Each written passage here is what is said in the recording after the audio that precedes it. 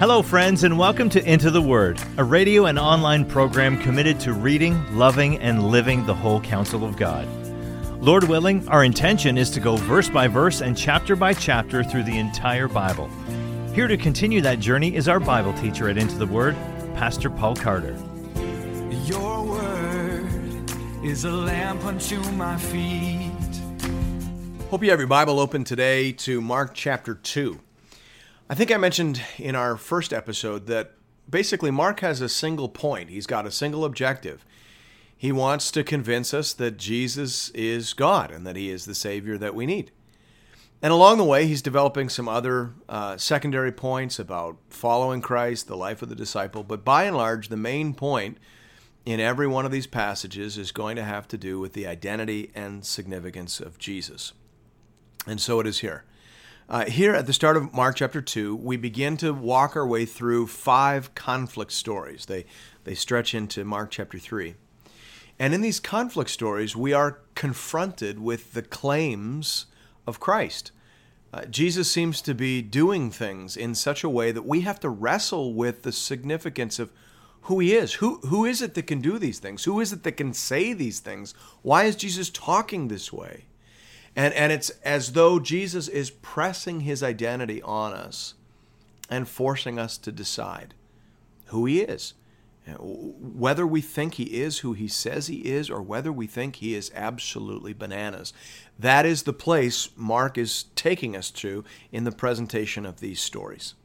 So we'll start at verse 1 and we'll work our way through these stories as we meet them. Starting at verse 1, then Mark 2, verse 1. And when he returned to Capernaum after some days, it was reported that he was at home. Many were gathered together, so that there was no more room, not even at the door. And he was preaching the word to them. And they came, bringing to him a paralytic carried by 4 men.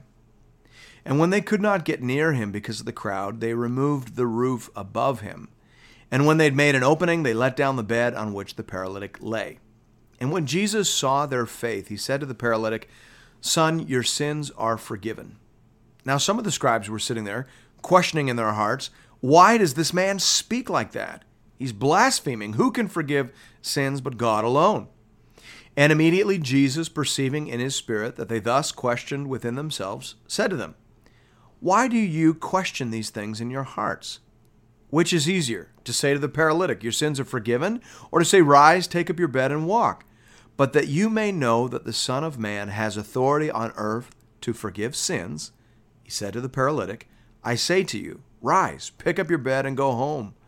And he rose and immediately picked up his bed and went out before them all, so that they were all amazed and glorified God, saying, "We never saw anything like this."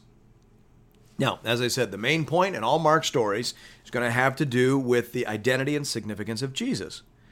And along the way, we're going to learn some other things about the nature of saving faith. But let's start with what this story says about Jesus. We always want to keep the main point the main point. And there are 5 things that we can put on our ever-growing list. First of all, we see in the story that Jesus is a preacher of the word. You see that in verse 2. Jesus heals a lot of people, but he always comes to preach. Second thing we see, Jesus knows the hearts and thoughts of men and women. You see that in verse 8. Jesus knew what people were thinking, right? That's a God thing right there. And Jesus will do that kind of thing again and again and again. Third thing we see is that Jesus has the authority to address the root and the fruit of human suffering. Now, be real careful here. Jesus heals this brother who's lame, right? Who's paralyzed. That's the fruit. That's the presenting issue.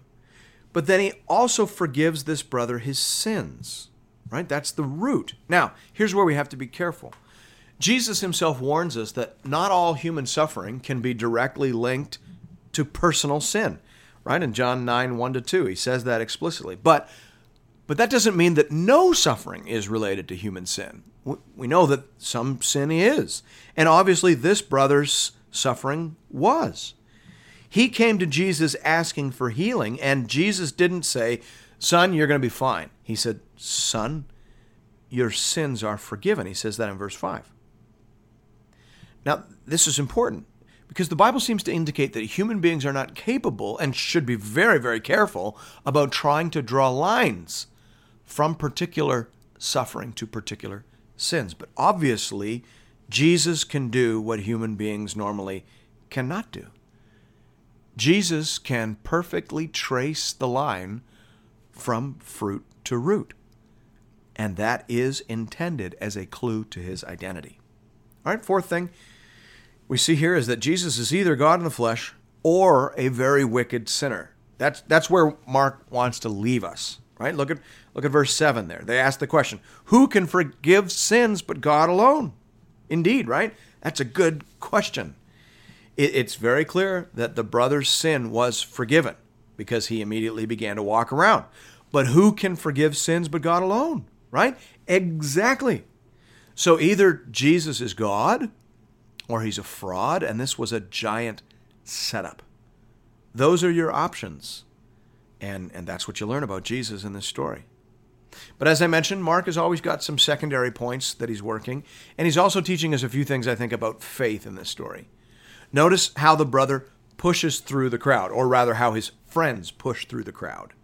Their pushing is called faith by Jesus, right? And I think there's a point there. Nobody falls backwards into a relationship with Jesus. It will take some push. All right, let's jump back into the text at verse 13. It says, he went out again beside the sea, and all the crowd was coming to him, and he was teaching them. And as he passed by, he saw Levi, the son of Alphaeus, sitting at the tax booth. And he said to him, follow me. And he rose and followed him. And as he reclined at table in his house, many tax collectors and sinners were reclining with Jesus and his disciples, for there were many who followed him. And the scribes of the Pharisees, when they saw that he was eating with sinners and tax collectors, said to his disciples, why does he eat with tax collectors and sinners? And when Jesus heard it, he said to them, those who are well have no need of a physician, but those who are sick.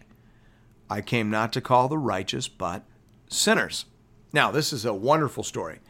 And in it, we learn some marvelous things about Jesus. We learn, first of all, that Jesus seeks out sinners, right? We talk so much nowadays about seekers, right? People who are seeking out the Lord. But the Bible actually says that there's only one seeker, Jesus, right? Romans 3:11 actually says, no one seeks after God. People might say they're seeking God, but they're really seeking after a God that they can bargain with, a God that they can manage, not the real God who is there and who is spoken in his word. No one is looking for that God. That's what the Bible says. But thankfully, in Christ, that God comes looking for us. Jesus saw Levi, the son of Alphaeus, and called him. Thanks be to God.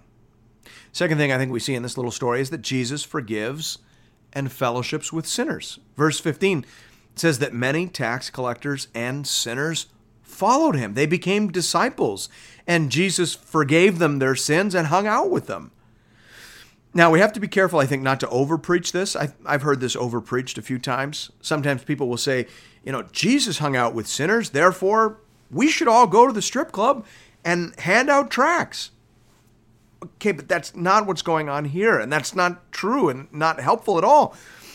These are sinners who have come to Jesus and who have received forgiveness. So I think what this story is saying is that Jesus builds his kingdom community out of forgiven sinners and rehabilitated rebels. That's what this is saying, and that is a marvelous message. Thanks be to God. Let's jump back into the text at verse 18.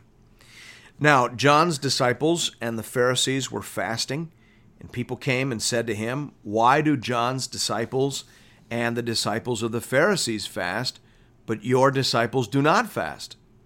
And Jesus said to them, can the wedding guests fast while the bridegroom is with them?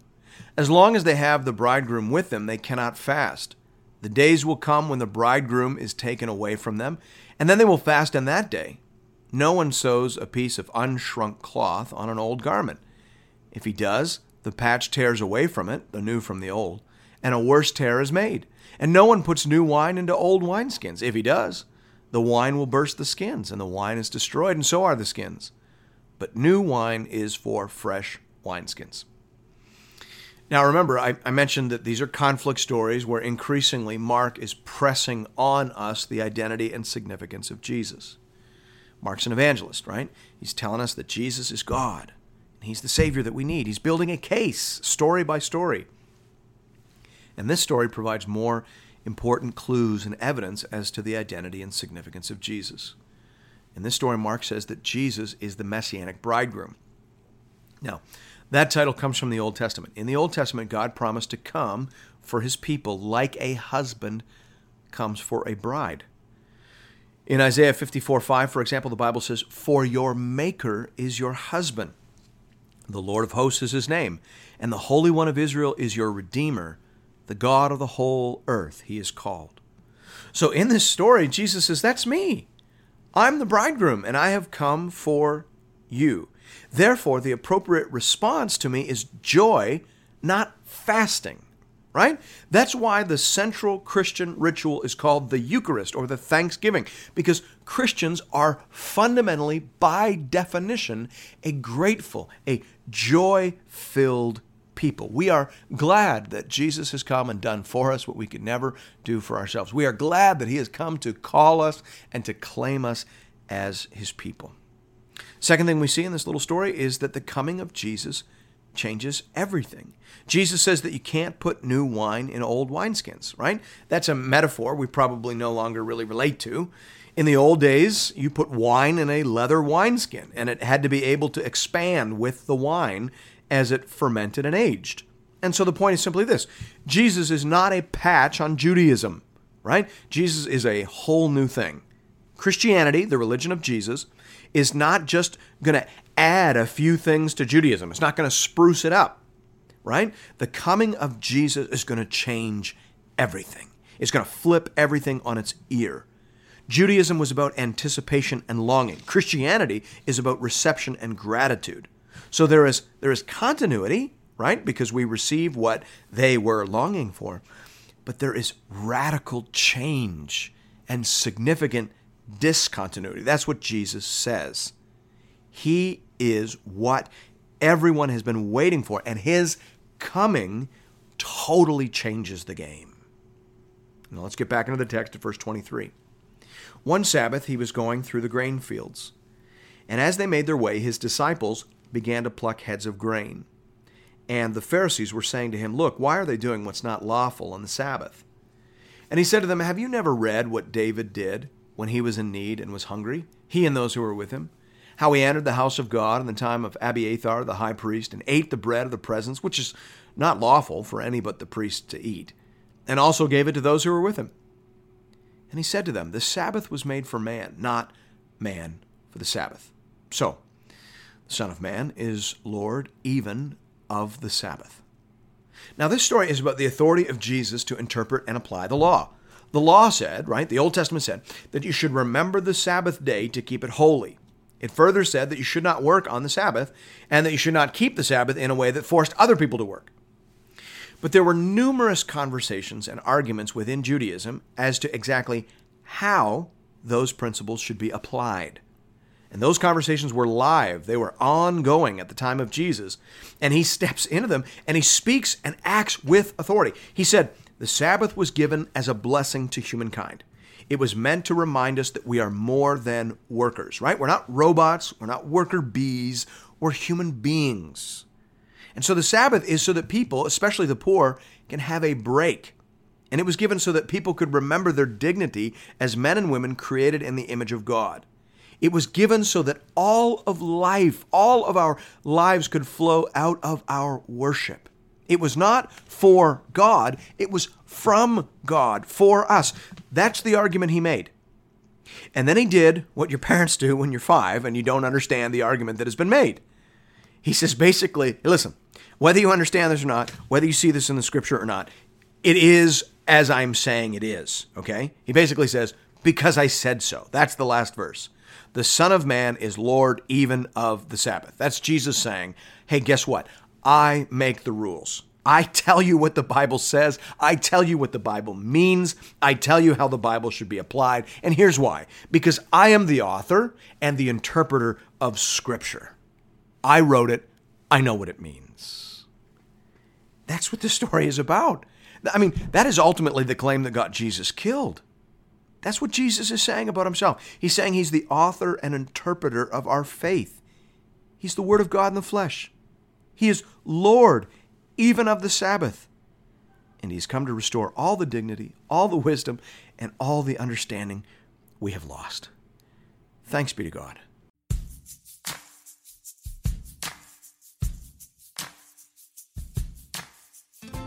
And thank you for listening to another episode of Into the Word. If you've appreciated the Into the Word ministry, I'd like to personally invite you to pay it forward by supporting one of our preferred mission partners. For the remainder of this year, we are highlighting the church planting ministry Mile 1 in St. John's, Newfoundland. Newfoundland is classified as an unreached population, with less than 2% of people identifying as evangelicals. Mile 1 Ministries is committed to helping healthy churches plant other Bible-believing, gospel-preaching churches. Here at Into the Word, I only promote ministries that I have firsthand, on-the-ground experience with. Mile 1 is bearing fruit and is being led and stewarded by people that I know and trust. If you'd like to make a contribution to this important ministry, you can do that by visiting the Into the Word website at intotheword.ca. There are giving options there under the Give tab for both Canadian and American listeners. International listeners are welcome to give as well, though their gifts may not qualify for charitable receipts in their nation. Thank you for considering this method of showing your support for the Into the Word program. And may God alone be glorified. Your word is a lamp unto my feet